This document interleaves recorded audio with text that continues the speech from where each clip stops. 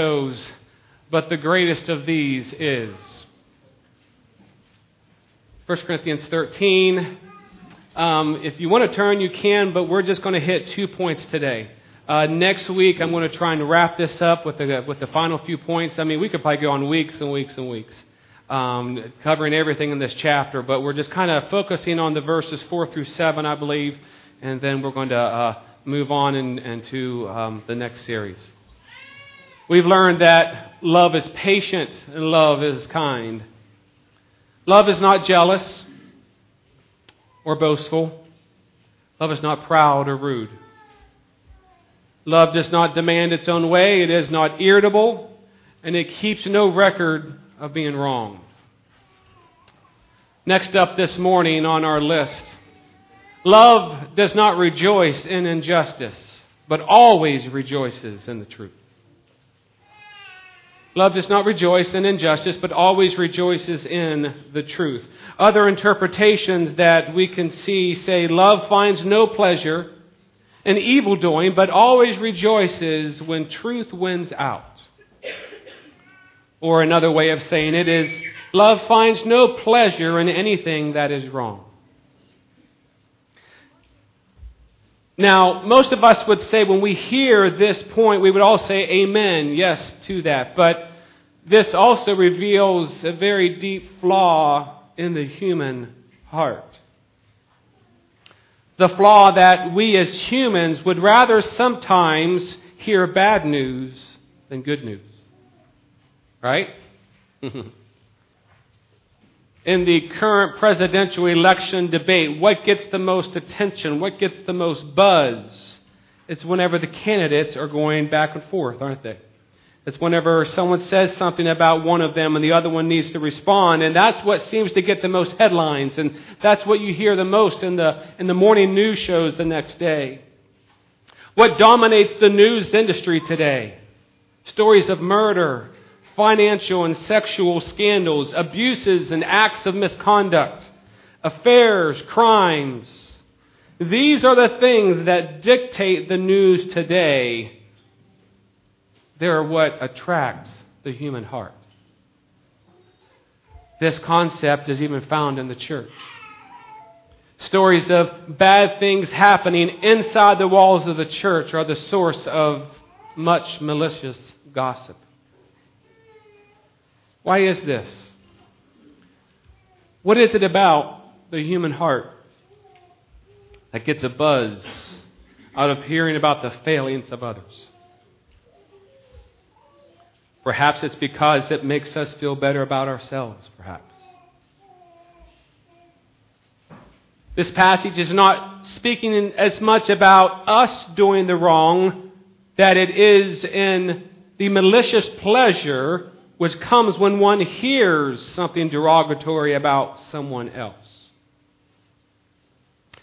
It's one of the peculiarities of human nature. We prefer to hear of the misfortune of others rather than their good.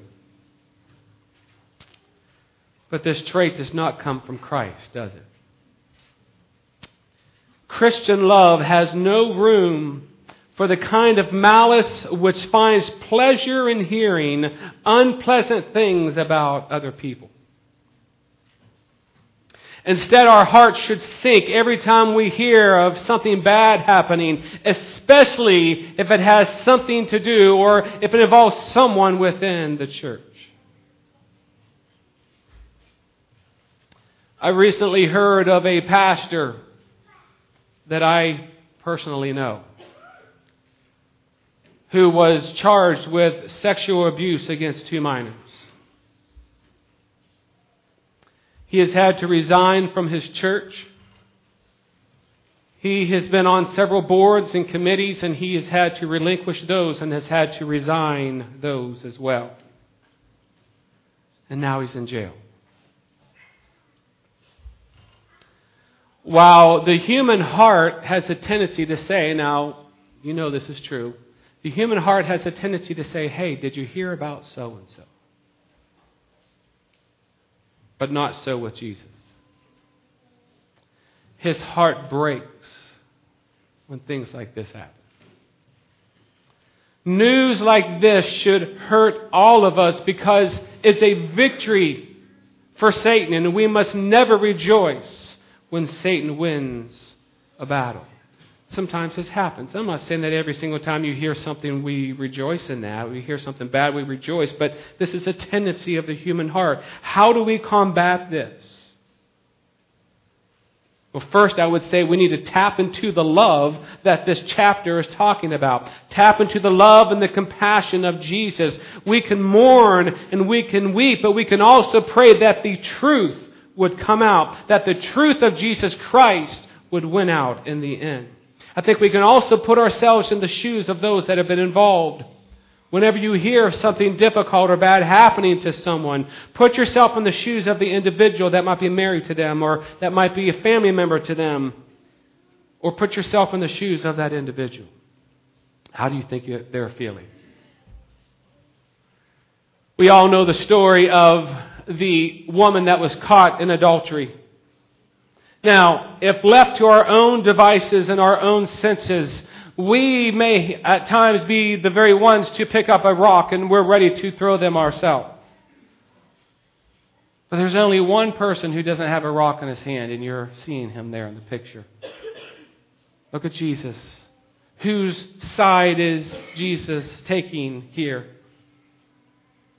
As the death sentence was being delivered, where was Jesus and what was he doing? Jesus was siding with the woman. And what was he doing? He was showing her love. He was showing her compassion. He was showing her forgiveness as the truth of the gospel won out in the end. The truth of God's Word. Whenever we hear of something difficult happening to someone inside or outside the church, a lot of times whenever we hear someone that's going through something difficult, I will pray. If I don't know their spiritual condition, I'll pray, God, if they know you, may they feel your presence. May they feel your strength. May they feel your grace. But if they don't know you, we want the truth to win out. The truth of the gospel of Jesus Christ. God, I pray that they would come to their senses through all this. They would realize through this crisis, through this difficulty, through this trial, they would realize that what they need more than anything is you, Jesus. That's how we as believers need to be praying. That's how our attitude should be when we hear something difficult happening to someone. This is why the tail end of this chapter, and it's why I titled this message, this series, that's why the tail end of this chapter emphasizes that the greatest of these is love. Christian love has no wish to conceal the truth. It has nothing to hide and is glad when the truth wins out. Love does not rejoice in injustice, but always rejoices in the truth. Now, I've already heard a sister testify about this, so I have a feeling this next point is going to hit some of us. I'm just going in sequence of what the Bible is sharing with us. The next one, love never gives up. Love never gives up. Did you hear me? Amen. Never gives up. All of us have tried and failed at various things in our life. Some more than others. Some of you may have heard these kind of stories. In Henry Ford's attempt at an automobile, he failed and went broke 5 times. Colonel Sanders was turned down over 1,000 times when trying to sell his secret recipe to different sellers or buyers. Walt Disney was fired by a newspaper editor for a lack of ideas. Isn't that crazy? Albert Einstein did not speak until he was 4. He didn't read until he was 7. His teacher described him as, quote, mentally slow, unsociable and adrift, forever in his foolish dreams. He was expelled and refused admittance to the Zurich Polytechnic School. The University of Bern turned down his PhD dissertation as being irrelevant and fanciful. Babe Ruth holds the record for a number of things, but he also holds the record for the most strikeouts. There isn't one person here among us who has not felt like a failure at some point in time in their life. But then there are those times, as Christy kind of alluded to, then there are those times in your life when you just kind of feel like a punching bag. You know what I'm talking about? You just kind of gets hit one after another. This happens and that happens. And as I was researching for this message, I kind of got on the internet and just out of curiosity and entertainment wise, wanted to see stories of people and their bad luck. And you ought to get on there sometime. And it's incredible how some people just don't seem to have good luck. Times when it seems you just take one blow after another, and here you go. You want to quit and you want to give up.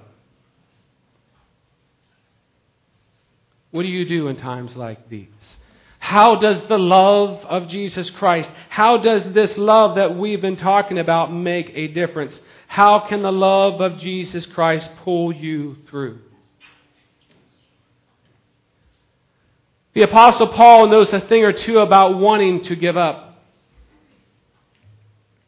In the discourse of his ministry, 5 times Paul received from the Jews 40 lashes minus 1. Why does it say minus 1? Well, according to Jewish tradition, the Jews could institute this punishment, and what they would do is they would stand behind the victim and they would use the whip, and 40 times they would use part of it on the back and part of it on the front of the body. And you were not allowed, if you were the scourger, if you were the one doing the whipping, you were not allowed to go over 40 times. And if you went over 40 times, then you yourself could be scourged for doing that. So what they did is, just to be safe, they said 40 minus 1. Because sometimes it was so severe that it would kill the victim. 5 times Paul received that. 3 times Paul was beaten by rods by the Romans. Now this is a Roman punishment, and it was not allowed to be used on any Roman citizen. Paul was a Roman citizen. But yet he still received that punishment. Paul was stoned. He was shipwrecked 3 times. He spent an entire day and night in the open sea. He was often subjected to the hardships that came with traveling in the first century. Oftentimes that there were bandits and there were robbers who would steal from you and then they would kill you. Scriptures say that Paul at times was cold, he was naked, he was tired and weary. He had many sleepless nights and he experienced hunger and thirst. We can even, what I just told you is seen in God's Word, but we can also see evidence of this elsewhere. Paul said in 1 Corinthians 1:8, "We think you ought to know, dear brothers and sisters, about the trouble we went through in the province of Asia. We were crushed and overwhelmed beyond our ability to endure, and we thought we would never live through it." 2 Corinthians 7:5, "When we arrived in Macedonia, there was no rest for us. We faced conflict from every direction with battles on the outside and fear on the inside." Do you ever think that Paul said, "Enough? I've had enough. I'm tired. I can't take it any longer"? No doubt that Paul probably felt like God's punching bag at times. But here's the difference in someone like Paul. The love of Christ, the forgiveness of sins, the newness of life, the old man that was done away with. The love that we have been talking about for the last several weeks had so changed him that he was willing to endure whatever it was that Jesus allowed him to go through. The love of Jesus Christ makes that kind of an impact. He was willing to endure whatever came his way, just as long as the gospel and the love of Jesus was preached and Jesus was glorified. Listen to how Paul describes this relationship with Jesus in the midst of all of these difficulties that he's gone through. "We are pressed on every side by troubles, but we are not crushed. We are perplexed, but not driven to despair. There's someone here this morning that's in despair. We are hunted down, but never abandoned by God. We get knocked down, but we are not destroyed. Through suffering, our bodies continue to share in the death of Jesus, so that the life of Jesus may also be seen in our bodies. Stephanie was out and about yesterday, and I asked her to look for a prop that I wanted to use, but she couldn't find them. I don't think they make them anymore. But in my opinion, the Apostle Paul wasn't so much like a punching bag, but he was like, remember as kids, they would have those bags that you would kick or that you would hit, and it would bounce right back at you. You know what I'm talking about? I don't know what those called. Soccer boppers or whatever those are called. I had them. I don't know what they're called, but Paul was like that. You hit him, he'd bounce back up. You kick him, he'd bounce back up. As he collapsed to the ground after receiving the 40 lashes minus 1, he got back up. After he wiped the blood from the gash of his forehead from having been stoned, he got back up. After he had been shipwrecked 3 times, he got on the very next boat. He got back up. With every hardship, every persecution, every discouragement, Paul got back up. By his own power, his own strength? No, through the strength and the power and the love of Jesus Christ.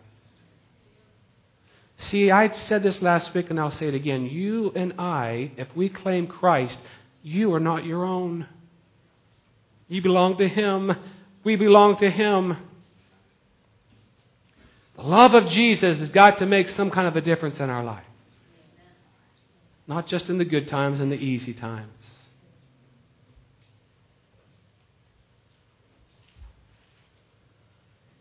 I thought of this individual. I think I'd heard this story. Some of you know who that is. Winston Churchill, the great British statesman and the great Prime Minister of Great Britain. The very one that the British citizens looked to in order to navigate their countries through some of the worst, bleakest days of World War II. Early on in the onset of World War II, Great Britain was just suffering one defeat after another. This was before America even got involved in the war. He was described as a man with great courage, unending perseverance, and unparalleled determination. But yet it took him 3 years to get through the 8th grade because he had trouble learning English. Thus it seemed ironic that years later, Oxford University asked him to address its commencement exercises. And as Churchill approached the podium, the crowd rose in appreciative applause. He settled the crowd and stood confident before his admirers.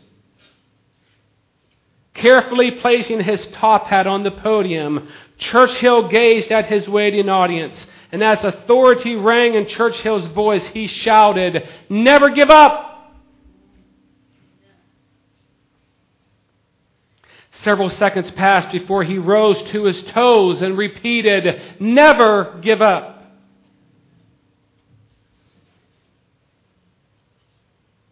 He then took his top hat, put it on, got his cane, and he just walked off the platform. That was his commencement speech. There's someone here this morning, or several of you here this morning, you want to give up. You want to give up. I don't know what you're going through, but you want to give up.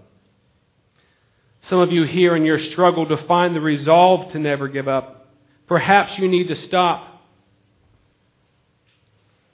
and just seek the face of God.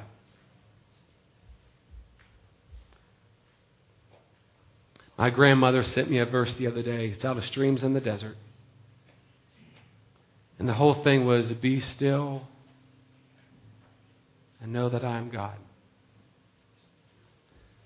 One of the only ways to never giving up in the midst of your crisis is to take time and be still and seek His presence. Let me read this. Come to me, God tells us, for rest and refreshment. The journey has been too much for you, and you are bone weary. Do not be ashamed of your exhaustion. Instead, see it as an opportunity for me to take charge of your life. Remember that I can fit everything into a pattern for good, including the things you wish were different. Start with where you are at this point in time and space, accepting that this is where I intend you to be.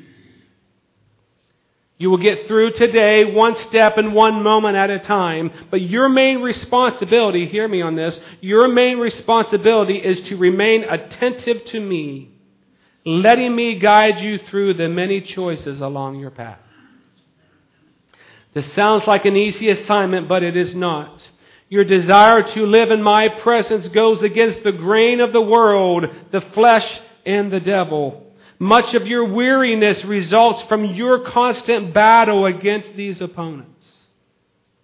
However, you are on the path of my choosing, so don't give up. Hope in me, capital M. For you will again praise me for the help of my presence. To seek the presence of God. What happened to Elijah? Elijah did not hear God. He did not feel God. He did not see God. He did not know God was there through the fire, through the storm, through the wind, through the earthquake. When did he hear from God? He heard God in a still, small voice.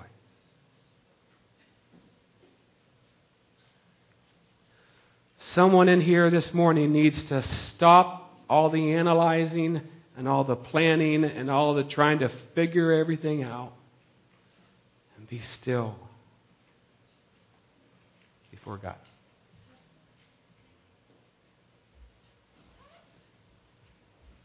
I end with this last story. George Mallory. He was a famous mountain climber in the early 1920s, and he led a number of expeditions, a number of attempts to scale what you see there, the infamous Mount Everest. But on their third expedition, George died in that attempt in 1924. He died on the mountain. Mallory was an exceptional climber and was known for having a will and an internal constitution that never gave up. Amazingly, his body was not found until 75 years later. Is that not amazing? His body was found in 1999. His body was well preserved by the snow and the ice. It was 27,000 feet up the mountain, and he was just 2,000 feet from the top. But even the position of his body, buried in the snow and the ice, reveals his determination to never give up. His body was found face down on a rocky slope, but his head was pointed toward the summit. His arms were extended high over his head. His fingers were dug into the loose rocks, refusing to let go. Even at his last final breath, George Mallory never gave up. He kept going. Some of you could say, well, Pastor Brock, that sounds good, but he died on the mountain. Hebrews tells us about all the people that died never having received the promise. The promise of what? Of the coming Messiah. The promise of eternal life. The promise of their heavenly home. They didn't know exactly all the details. They didn't know what they were going to receive. But all they knew is that they were going to keep moving forward. They were never going to give up. Through all the persecutions that they went through. Read Hebrews chapter 11. Those folks never gave up. Never gave up. Those who were on the team of George Mallory, those that had set up camp further down the mountain, they returned to England, and a banquet was held in their honor. A huge picture of Mount Everest stood behind the banquet table, and it said that the leader of the group stood to be applauded. And with tears streaming down his face, he turned and looked at the picture, and he said to that picture, quote, "I speak to you, Mount Everest, in the name of all brave men living and those yet unborn." He said, "Mount Everest, you defeated us once. You defeated us twice. You defeated us 3 times. But Mount Everest, we shall someday defeat you because you cannot get any bigger, but we can."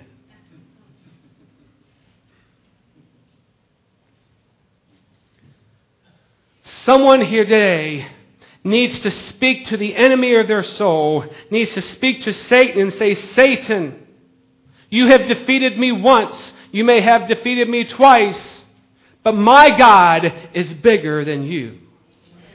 I will never give up. I will never stop. No matter what comes my way, through the power and the love of Jesus Christ, I'm going to keep going. Going to keep going." 29 years later, Mount Everest was conquered when 2 new climbers finally reached the top. Love never gives up.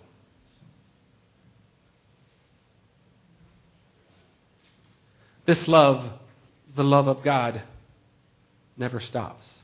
This love compels us to never give up. If you are on the verge of giving up, trust me, I've been there in my life. If you're on the verge of giving up, tap into the love of Jesus Christ.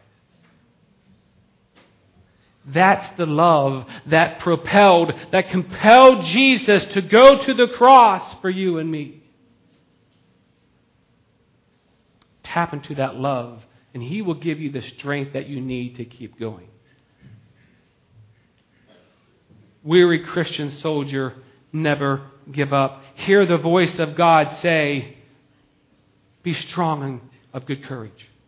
Do not fear nor be afraid of them. For the Lord your God, He is the one who goes with you. He will not leave you nor forsake you."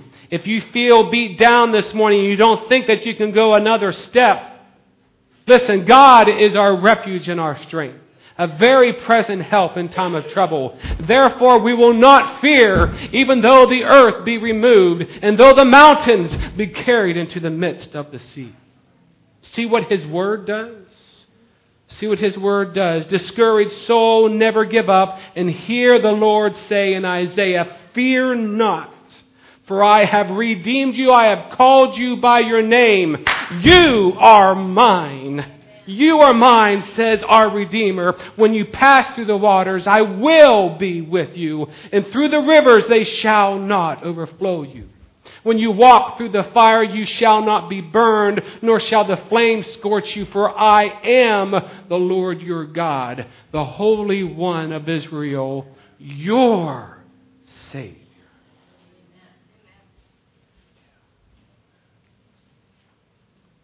Would you bow your heads? Dick, Joyce, if you would come up.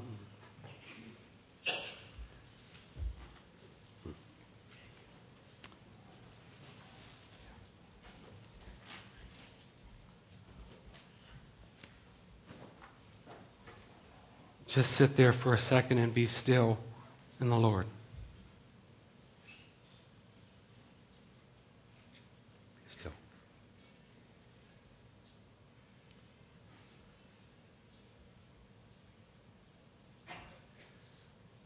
When you are still in the presence of a holy God, one of 2 things are going to happen.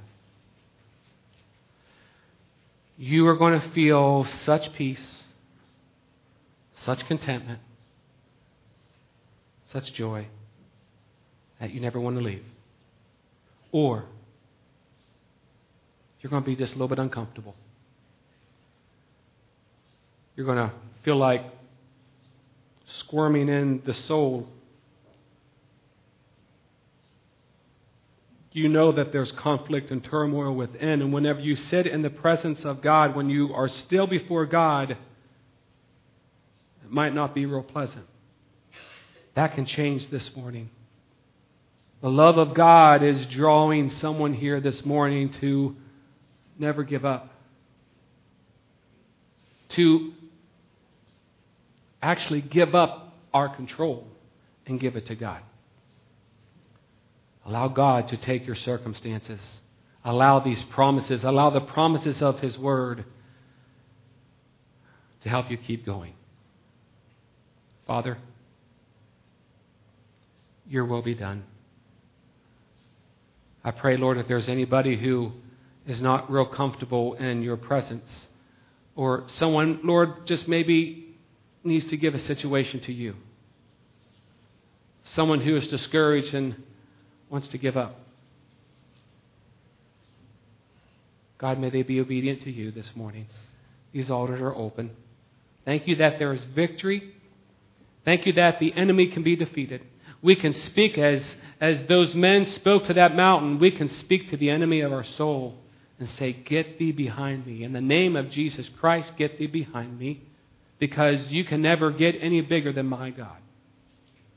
Thank you, God. We praise you. We give and dedicate this time to you in Christ's name. Amen. Would you stand, please? I'm not sure what Dick has picked, but stand.